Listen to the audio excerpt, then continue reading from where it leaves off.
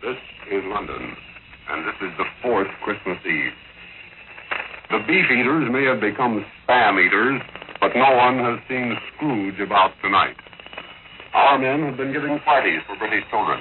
They have made toys of odd bits of wood and metal. Big, tough sergeants have played Santa Claus.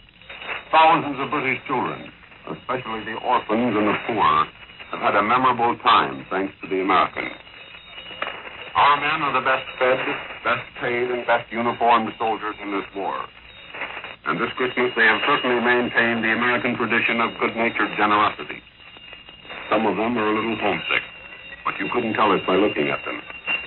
I've asked many of them what they'd like to say if they were talking to America tonight. And most of them have said, well, you see, it's a little tough to know what to say. But you know how it is. I've an idea. Most of them would tell you, don't worry too much.